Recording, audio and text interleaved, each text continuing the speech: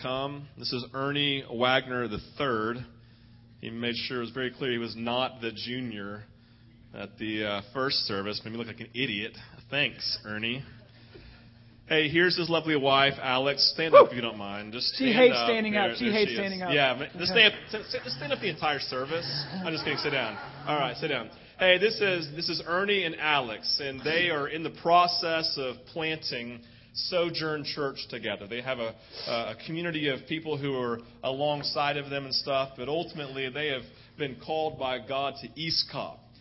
They are church plant number 5 in our network. We were number 3 here at Vintage, and they're number 5. Alex and Ernie have become great friends of ours. We actually went a couple of weeks ago for dinner in downtown Atlanta, had a great time together. And so in that, they're not just pastors way down there somewhere doing something, but they are family with us. Okay, so when you see them, right, they're your family. Okay, everybody say family. Yes, they're family. So when we send Cy and Lane off to the far reaches of India, right, they're yes. And so we see Ernie and Alex, and they are. Yes, they're bringing God's kingdom in their areas, so we're excited about that. And so I'm going to pray for Ernie real quick, and he's going to launch, and we'll go. So, Father, we thank you for this morning. We thank you for Ernie. We thank you for Alex. We thank you for their call. And, Father, we want to pray right now for them specifically, Jesus, just in this season of planting, in the season of upheaval, God, of church planting. Lord, we pray for your grace and your mercy and your peace to overwhelm them in every area of their life. God, I pray in their marriage that it would become a safe place, God, even more so than it already is, God, that their marriage would be a safe place, God, that it would be a place, God, that acts as a barrier against church planting. That it would be their marriage. It would be their relationship that supersedes everything else, God. As you in this communion with them, God, you linking arms with them, that you do life with them in their marriage. So bless them today, God. I pray, Holy Spirit, that their confidence in what they're doing for you would increase as you draw near to them. That they would stand confident in the call and confident in the direction that they're going. Knowing, Lord, that you might not be able to see anything ahead of them, but they still have confidence because you're with them. Which means, God, I pray that they would know your presence with them in a way they had never known it before. And so, Holy Spirit, would you come and do this work? And we pray, Father God, that as they take steps with you, God, they would be taking steps into the knowledge of your presence and the love that you have for them. Bless them this morning, Jesus. I pray that you would speak through Ernie to us, God, and that you would give us ears to hear the message you have for us this morning. We pray this in Jesus' name. Amen. Amen. Gloria a Dios. It's good. I don't know why I just said that. It's Spanish for glory to God. Okay, good. So it's an honor to be here with you guys. Good friends with Steve and Randall, like Steve said. And I love what you guys are doing here at Vintage. I love the community here, and I love what the Lord has in store for you guys. It's a wonderful thing. And so I wanted to give kind of clarity on who I am. First and foremost, that is my wife, and she does hate standing. And so I do feel bad for her that she had to do that a couple minutes ago. And we have a little boy named Judson. He's 2.5, and he's super cute and is dressed very well because his mother is super trendy, and so he always looks really cute. So that's my family. We're part of the Transformation Network. There's 5 churches underneath that network. Vintage is one. Sojourn, our community, is another. And so we started that process. We started meeting as a core group in January of 2012. Who was a part of the core group of Vintage when you guys initially started? Yeah, a couple of you guys in here. Yeah, so we started in January of last year, started meeting as a core group for about 6 to 8 months. And then in August of this last year, about a year ago, we planted in East Cobb at Dodgen Middle School, which is across from Walton High School. Over in East Cobb. And just this week, today, we're transitioning from Dodgen Middle School to a church, Lutheran Church of the Incarnation. We're going to be meeting there on Sunday evenings. And so we're really excited about what the Lord's doing with us and our community and those kind of things. And so for myself, I grew up in the Bible Belt. Who grew up in the Bible Belt? Which means here, around here. Okay, who grew up in Dallas, Georgia, and lived all of their life? Anybody lived all of your life in Dallas, Georgia? Let's get a couple of you guys. Okay, wow. Okay, good. Well, Praise God for that. And so I grew up in the Bible Belt, and the downside of that is I grew up thinking that salvation equaled I owe God some favors. And so I have to live in this tightrope of life of doing certain things and not doing certain things. I had the list of to-dos. I got to do the do's and not do the don'ts. That's kind of what I had interpreted. That's not what I was told, but that was what I was interpreting in my life. This is what it looks like to be a Christian. This is what it looks like to go to church and do these kind of things. And so for me, I went to church every week. I gave my tithes and maybe a little extra every week. I was involved with youth leadership and all those kind of things. And man, I was ensnared and suffocating in pornography. I was drowning in emptiness, because the reality is Christianity has so little to do with doing the do's and not doing the don'ts. And if that's your primary objective, you will also drown in the emptiness that offers. And it was in 2005 where I was at a university in Kentucky. Not University of Kentucky, but a university in Kentucky, and at Asbury University. And so I was studying there and studying Bible theology. Externally looked like I had it all together because I was doing the do's and not doing the don'ts in front of people. And privately, I was drowning, and privately, I was dying on the inside. And so I had a really bad relationship I was in. I was partying and doing different things like that, while simultaneously leading a mission trip to Ghana, West Africa. And so I went to Ghana with this team that I was leading. They looked from their perspective that I had it all together. We go down to Ghana, and Michael Mosley, who is the missionary down there, was a good friend of mine. And so we went golfing early one morning when we were in Ghana, just to spend some time together. You can imagine, okay, golf course in Africa. That sounds ghetto. Yeah, it is, actually. It was really ghetto. And so we were at a tee box about to tee off, and we're sitting there and standing there. I don't actually know if we were sitting or standing. It doesn't actually even matter. That's not my notes. I got to stay focused. And so we are at a tee box, and he just begins to speak to me and just encouraging me, an older brother in the faith, and just ends by saying, "What the heck are you doing with your life, man? Like, what are you doing?" And it was in that moment that I woke up, and I began to realize, spiritually speaking, I began to realize, what am I living my life for?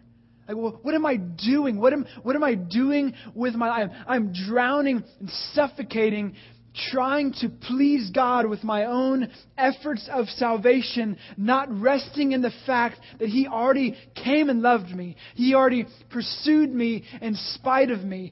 And that reality began to liberate my soul. And it was, so I was standing here, almost 5.5, 6 years freed from porn. But I want you to know that I am just like you. I'm broken. If you're imperfect, come to the right place, because the church is filled with imperfect people. I'm a broken man. Just because I'm on this platform thing doesn't mean I have all of my ducks in a row. I don't. I'd be the first to admit it. And so as we come to the Word this morning, I want to remind you that I'm no better than any of you.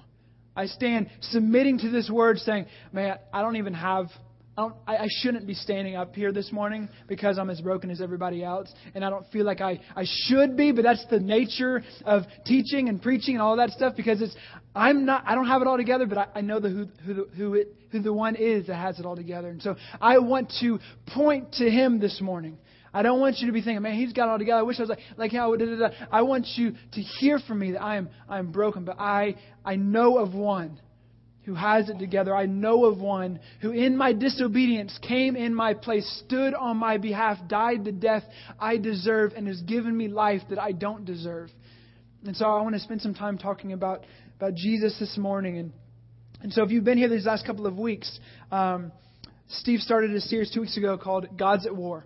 And just focusing on this issue of idolatry that's so prevalent in the Scriptures. But when you attend church for 5, 10, 15 years, maybe it's never even communicated, but it's an essential ingredient in regards to the church today.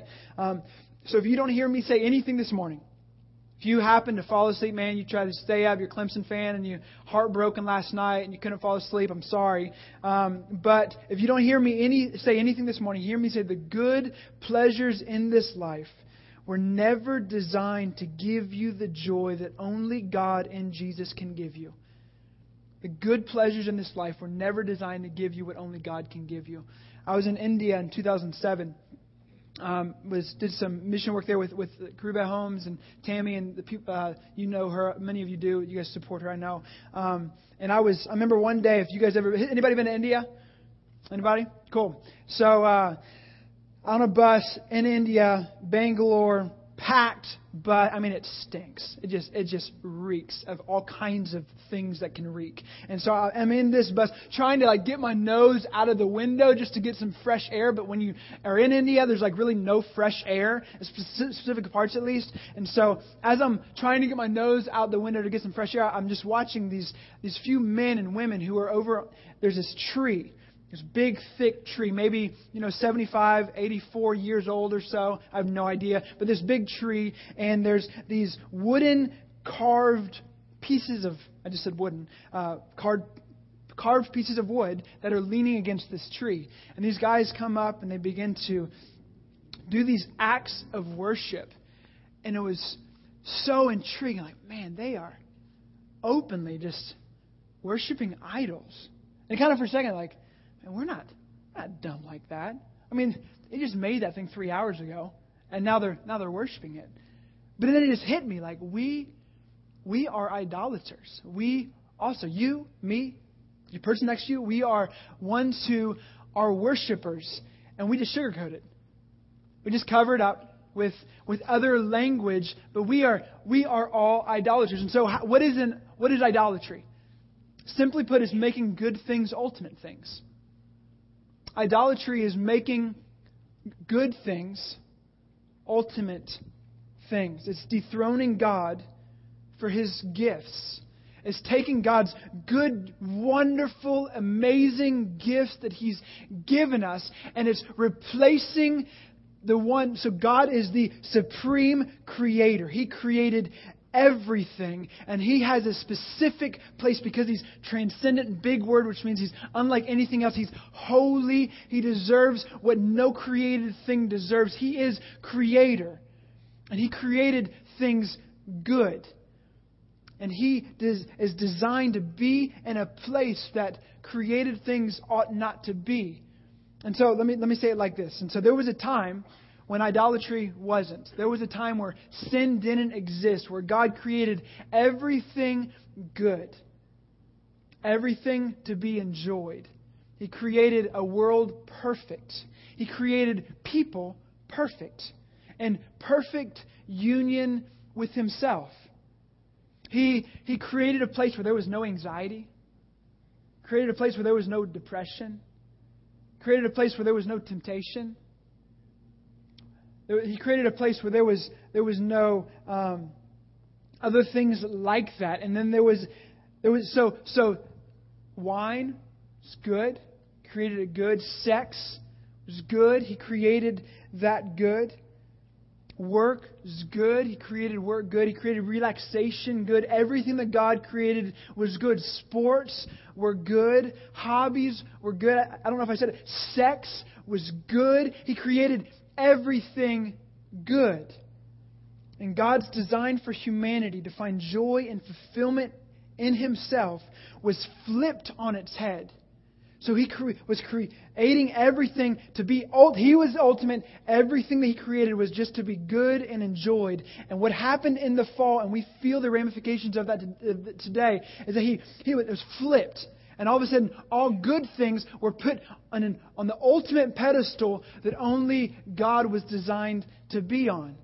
And so Paul picks up on this in Romans chapter 1. If you have your Bibles, you can turn there. If not, it's going to be on the screen. In Romans 1:21, it says this: "For although they knew God, they did not honor Him as God or give thanks to Him.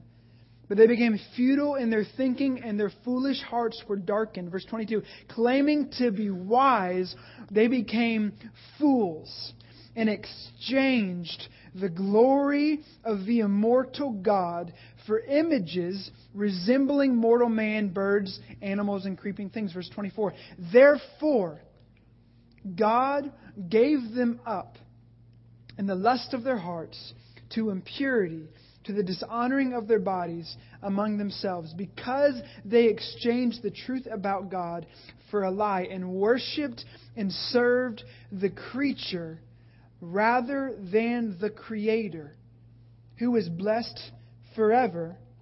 Amen. So the good stuff isn't the problem. Good things, money, and all the things that we enjoy in this life, there's nothing wrong with those things. John Calvin said it best. He said that the problem is our hearts. Our hearts, he says, are idol factories. We make anything and everything that is good. Our hearts make good things, ultimate things, all the time. And so the issue isn't the good things of this life. The issue is our heart that corrupts those good things and makes them ultimate. And therefore, idolatry, because it's robbing God of His glory and robbing you of your joy, is a destructive pattern that we all find ourselves in. See, idolatry is destructive because, again, it flips the design that we are created for on its head. And we end up trying to pursue things that were just designed to be good. And we try to find ultimate satisfaction in those things. And they're unable to give us what we desire and what we long for. And we find ourselves restless and frustrated, trying to numb the pain of trying to find something to suffice the longing in our hearts. Because those things were never designed to give us those pleasures. They were always designed to point to the Creator who created those good things. They're destructive. See, most people, including you and myself, we try to make, I'll say it like this, most people spend their lives trying to make their heart's fondest dreams come true. We so frequently are trying to make our heart's longings and desires and dreams come true, and we're willing to sacrifice anything and everything to make that happen. Again, good pleasures were never designed to give you the joy that only God can give you. And so in Genesis chapter 12, we see a story of Abraham and how this played out in his own life. So if you have your Bibles, you can turn there. In Genesis 12. Genesis 12 says this. Starting in verse 1, it says, "Now the Lord said to Abram, go," which was short for Abraham. He changed his name a little bit later on, but we won't go into that. "Now the Lord said to Abram, go from your country and your kindred and your father's house to the land that I will show you, and I will make of you a great nation, and I will bless you and make your name so that you will be a blessing. I will bless those who bless you, and him who dishonors you I will curse. And in you all the families of the earth shall be blessed." Verse 4. So Abram went, and the Lord had told him, and Lot went with him. Abram was 75 years old when this all took place. And so we see this guy, Abram, he's just doing his life, doing his thing. And all of a sudden, the Lord shows up to him and says, "Hey man, I want to bless you. I want to bring forth a son from you, from your seed. I want to bring forth one who will be a blessing to all nations. The one by whom will bring forth a lineage that will ultimately bring forth the Savior of the world, Jesus." And so he says, through you, I want to do it. It's like, whoa. One, that's just cool, regardless of who you are and how old you are. But that's kind of crazy for him, because if you listen to what I just read, he said he's 75 years old. He is... Let's just say he's past his prime. Let's just say he's him and his wife, who's 10 years younger than him, which makes her 65, that they're past their procreating days. They're not able to produce children. They don't have the certain ED, Cialis commercials like we have today. He is, like I said, past his prime, and she's been well past those hot flash days. Right? And so they're past that. And God comes to him and says, through you, I want to bless. I want to bring forth a son. And so you got to believe he's like, man, we've been trying all of our lives. They don't have any sons. They don't have any children up to this point. So all of a sudden this triggers this like, oh my goodness, the Lord could bring forth this thing I've longed for years. And maybe some of you guys have even felt the pain of infertility and how painful that can be. And they felt it. They felt it for 50 years of marriage, not experiencing that. And then God shows up and said, I'm going to give you a son. And now he feels that longing creep up again. Oh man, I long for that. And so he begins to cling and wait and hope and long and cling and hope and wait that God would bring forth this promise of this son. So she's 90, he's now 125 years goes by, month after month, turns into year after year, turns into decade after decade, and they're still waiting, still longing, still hoping. We are hoping God will do something in 2 weeks, and if He doesn't, it's like, oh, the world's caving in. They're 25 years into this thing, waiting and hoping and longing for God to come through. These oldie goldies, age 190, they conceive. I have this son, Isaac. I mean, imagine the joy and excitement and the exhilaration that they felt. Man, the Lord is faithful. 25 years of waiting, of trusting that God would come through. And here's this little dude, Isaac, that he's able to hold. The question is this, though. Did Abraham wait and sacrifice? Did he wait and did he sacrifice for God? Or did he wait and sacrifice for his son? In other words, was God a means to get his son? Or was God an end? Was the end goal? Was God a genie that Abraham was using to get a son? Or was his son a means to ultimately have more of God? See, we can all so easily put good pleasures in the place of the ultimate place that only God deserves to have. So we see it like wine. Wine is a good thing. Oh, Gary Givens can make some mean wine, right? Wine is, and that's a positive thing. The wine is a good thing, but our hearts, remember, are idol factories. We can make wine. We can turn it into an ultimate thing. We can not stay in the boundaries of moderation. And you give it just a little bit of time, and our hearts can take wine and make it an idol and turn it into alcoholism. You take food, this good thing. When Randall and Steve and Alex and I went to this restaurant in Atlanta, I mean, it was good. I had this medium rare steak. It was still moving a little bit, and it was just bloody and good. It's dripping down my beard. It's like, oh man, it's so good. Like, this thing was delicious, right? Food was designed to be good. It was designed to, we have a palate that's supposed to experience pleasure and taste in our mouth. But man, we can take food, we can so easily turn it into an idol. So easily, food turns into gluttony overnight. And what's interesting about gluttony is it is a sin. But we love to heighten those few sins, like, oh, those sins we never do. But man, we have so many blind spots, you and I do. Food can be turned into idol. Hobbies can be turned into idols. Sports. Some of you had a hard time showing up this morning because Vanny beat up on them dogs. And it was like, man, my life is crumbling because we have 3 losses. And they talked about us being national champion contenders. And so, woe is me that I'm a Dogs fan. Why didn't I just choose to be an Oregon Ducks fan? Why not? You know? And so you have this feeling because we make good things, the joy of sports, and overnight we can turn them into ultimate things. Overnight our hearts can turn those things into idols. So easily we do that with work. And you begin to work, you get a good job, you begin to work and you begin to make money, and all of a sudden our hearts begin to turn work into an idol, and all of a sudden we begin to be driven by success.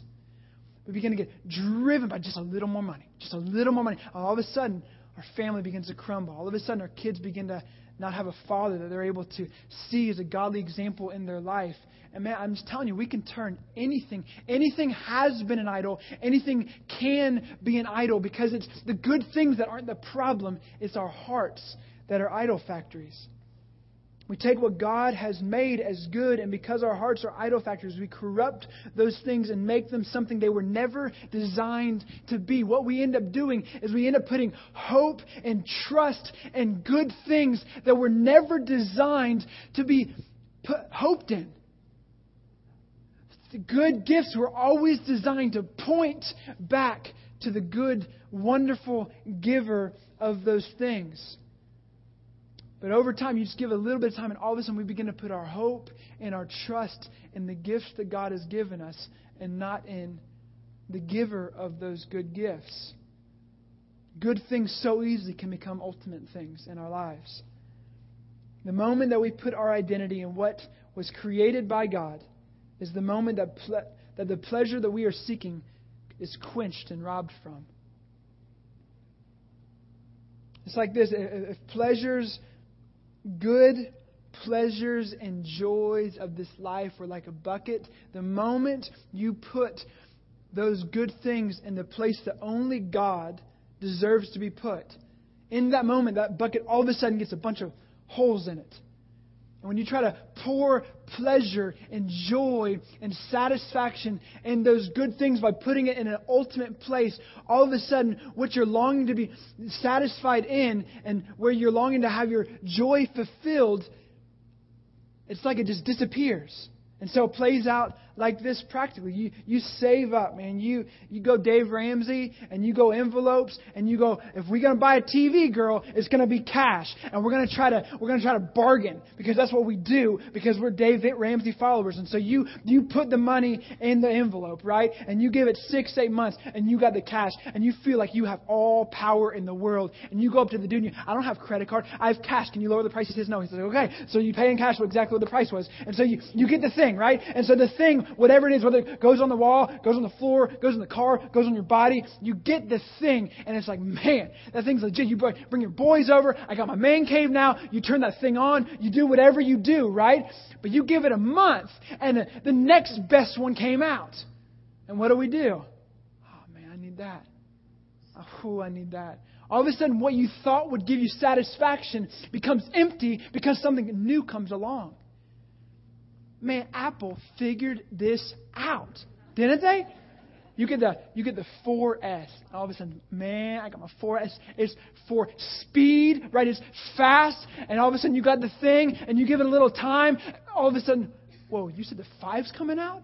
Man, I need the 5. I don't want it. I need it. You know? And then all of a sudden, 5C comes out. And it's like, I need it. And they've figured out, advertisement marketing has figured us out that we are idol factories. And we just don't see it that way. We don't recognize how foolish we are putting good things in an ultimate place and in a place that will never satisfy your soul. And we put kids and work and stuff and gadgets and whatever it is in that place, hoping that it will satisfy. And it never will and never can because Jesus is the only one who's able to satisfy your soul. He's able to give you what nothing that He created can give you. And man, we just walk around like idiots. He calls us fools, Paul does. He ain't playing around. He's like, for what are you thinking? You've exchanged the glory of the incorruptible God for, man, images of the created things.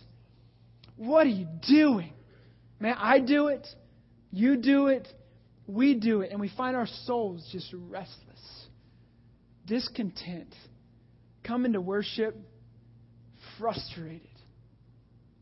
We find our marriages beginning to pull apart because we're trying to find something in a relationship or in something that we're buying or something that we long for that's just not going to suffice, even if you got it. It's the way it's worked out in our lives. And, you know, Paul says that one of the worst things that God can do is to give us over to the desires of our heart. One of the worst things that God can do is leave you and leave me to our own vices. And yet He's so kind. He's so kind. He's so merciful. Why? Because He doesn't leave us in our place. He doesn't leave us to our own desires. He didn't leave us to ourselves. Do you know that you are your own worst enemy? You are your own worst enemy to your own joy. And He came and He stepped in to rescue you, not from your spouse, not from that coworker that drives you nuts. He came to rescue you from you, because you are the one that makes good things ultimate things. He does it to Abraham here. You know, you read Genesis 12 through 21, it's like, dang, he has the perfect life. Gets the promise, waits a little bit of time, receives the promise. Now they live happily ever after. Well, it doesn't play out like that if you keep reading the story. It looks like he's going to die this happy man with his son by his side. It's going to all be good. But then you read Genesis 22. And after years of hoping and years of waiting and years of longing and hoping and waiting and praying and longing, he gets this son, and no one's longed for a son more than Abraham did. And then we read Genesis 22. And it says this. Verse 1 says, "After these things, God tested Abraham and said to him, 'Abraham!' And he said, 'Here I am.'" Verse 2, the Lord said, "Take your son, your only son Isaac, whom you love, and go to the land of Moriah and offer him there as a burnt offering on one of the mountains of which I shall tell you." See, Isaac was now everything to Abraham. God was no longer everything to Abraham.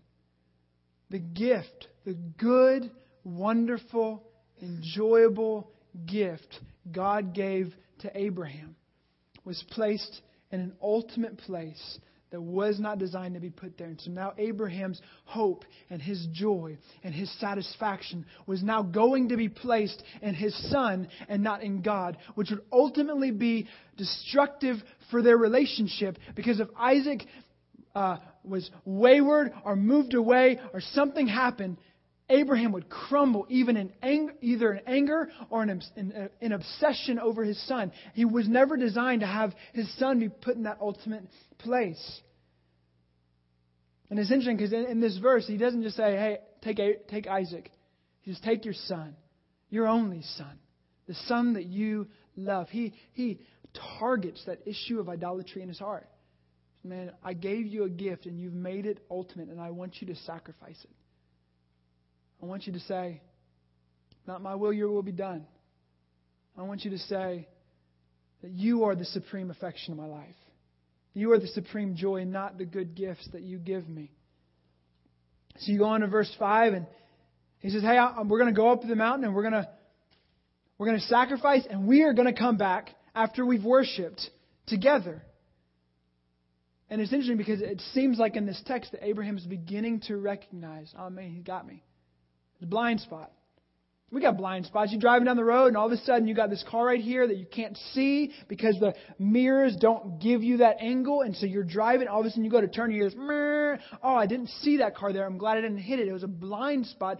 Thankfully they have a horn." And you swerve back because it was a blind spot. We have those all the time. And idols are, by nature, they're what blind spots are for us. We have these things in our lives that we don't think that are actually there. But if you ask somebody else if they're there, they'll tell you that they're there. You and I, we were created for pleasure. Man, we were created for pleasure. We were created to enjoy the gifts of God. If I can go PG-13 on you in here, that God created the female body, specifically with a part that's just for pleasure. He created you for pleasure. He created you to enjoy the good gifts that He's given you. But He's too kind to not put Himself as the ultimate desire of your soul, because that'll cause you to find your soul frustrated. He's too merciful.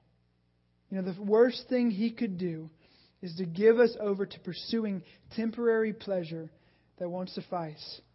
You know, in 2008 we had that crash that went down. Or financially, many of you felt the ramifications of what took place in 2008. I don't know how much money you lost and how all of those things played out in you individually.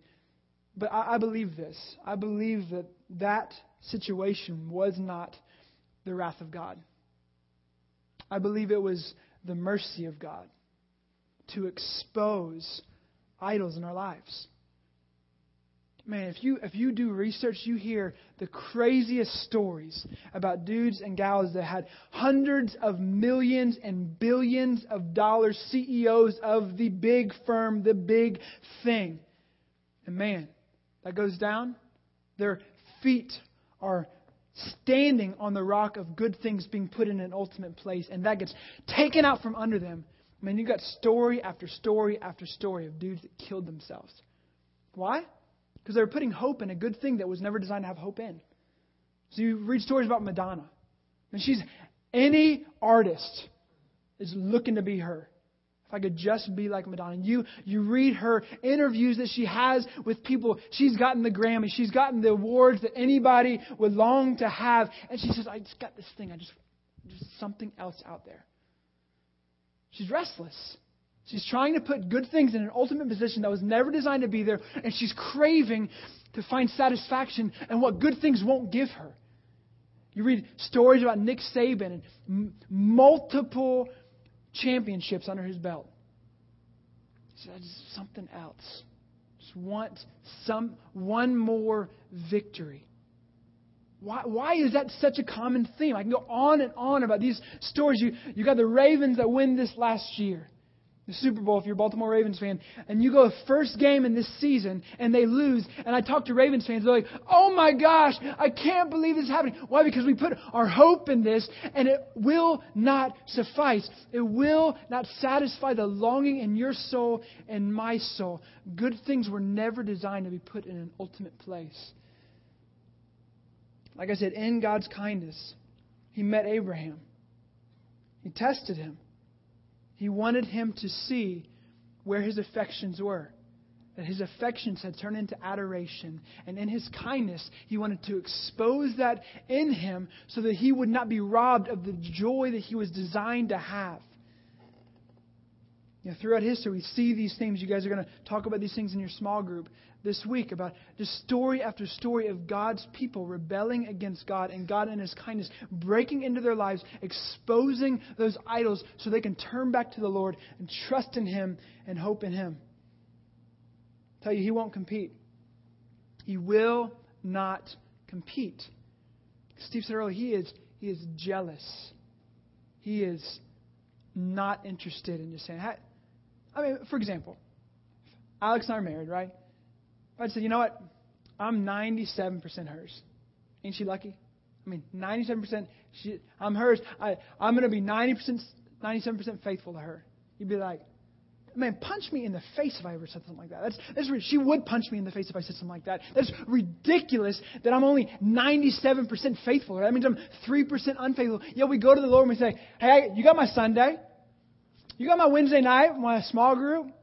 It's like, no. He's not interested in that. He's not just so thankful that you're on His team. Finally, you came over to the good side. Like, He is jealous. He's like fire that consumes. He's not interested in you just playing the fence. He is jealous, and He is jealous for your joy. And your joy will not be fully had if it's not put ultimately in Him, and if it's settled for just good things.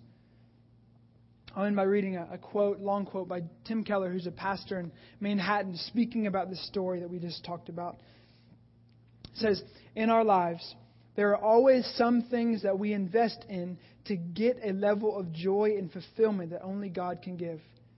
The most painful times in our lives are times which our Isaacs, our idols, are being threatened or removed. When that happens, we can respond in two ways. The first way is we can opt for bitterness and despair. We will feel entitled to wallow in those feelings, saying, I've worked all my life to get to this place in my career, and now it's all gone. Or I've slaved my whole life to give that girl a good life, and this is how she repays me. We may feel at liberty to lie, to cheat, to take revenge, or throw away our principle in order to get some relief. The second option is you can take a walk up into the mountains, saying, I see that you may be calling me to live my life without. But if I have you, I have the wealth, health, love, honor, and security I really need and cannot lose. He goes on to say, as many have learned and later taught, you don't realize Jesus is all you need until Jesus is all you have.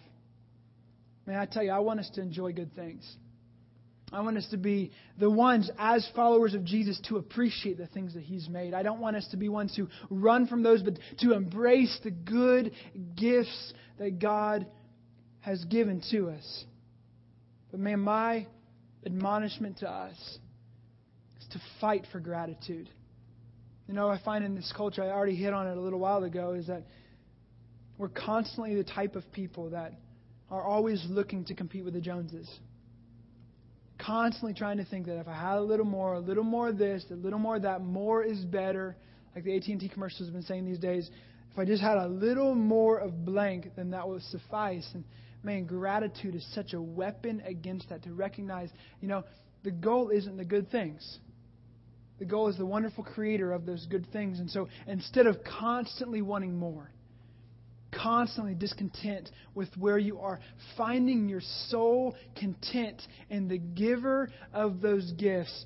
Man, you give or you take away. It's about being thankful and grateful for what you've done and how you've provided and how you've been faithful. Man, it changes your worldview around if you begin to, because all our culture is barking at us is more. Compete with the Joneses. You got to be on top. You got to be the lead dog. It's got the best view. You hear these things all the time.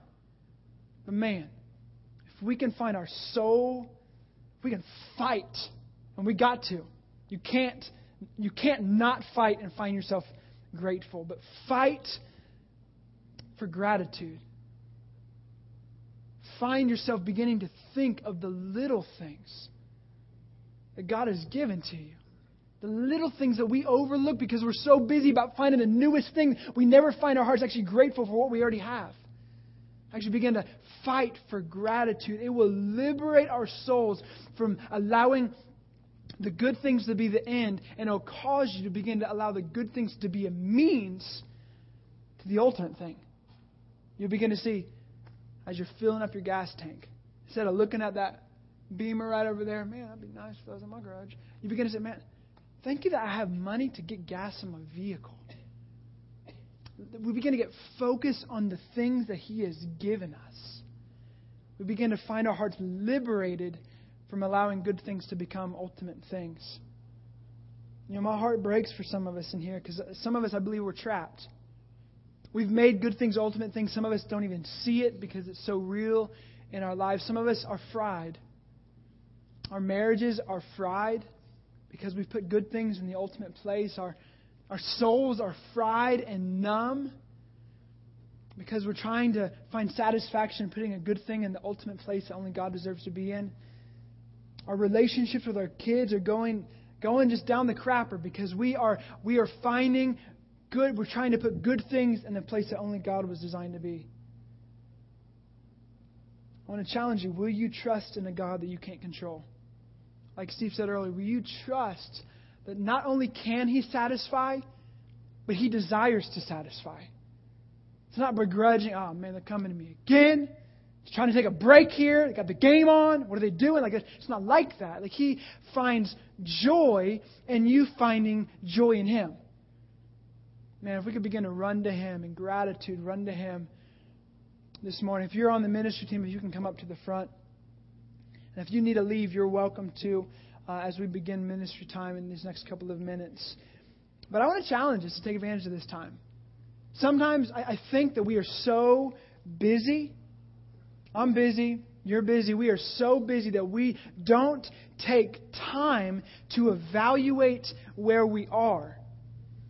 And so we get 20 years down the road becoming the person that we never dreamed we would be. And we wonder, how in the world am I here? And the reason why we're there is because we never evaluated 20 years prior. How am I doing? Because we were so busy. So some of us just need to sit.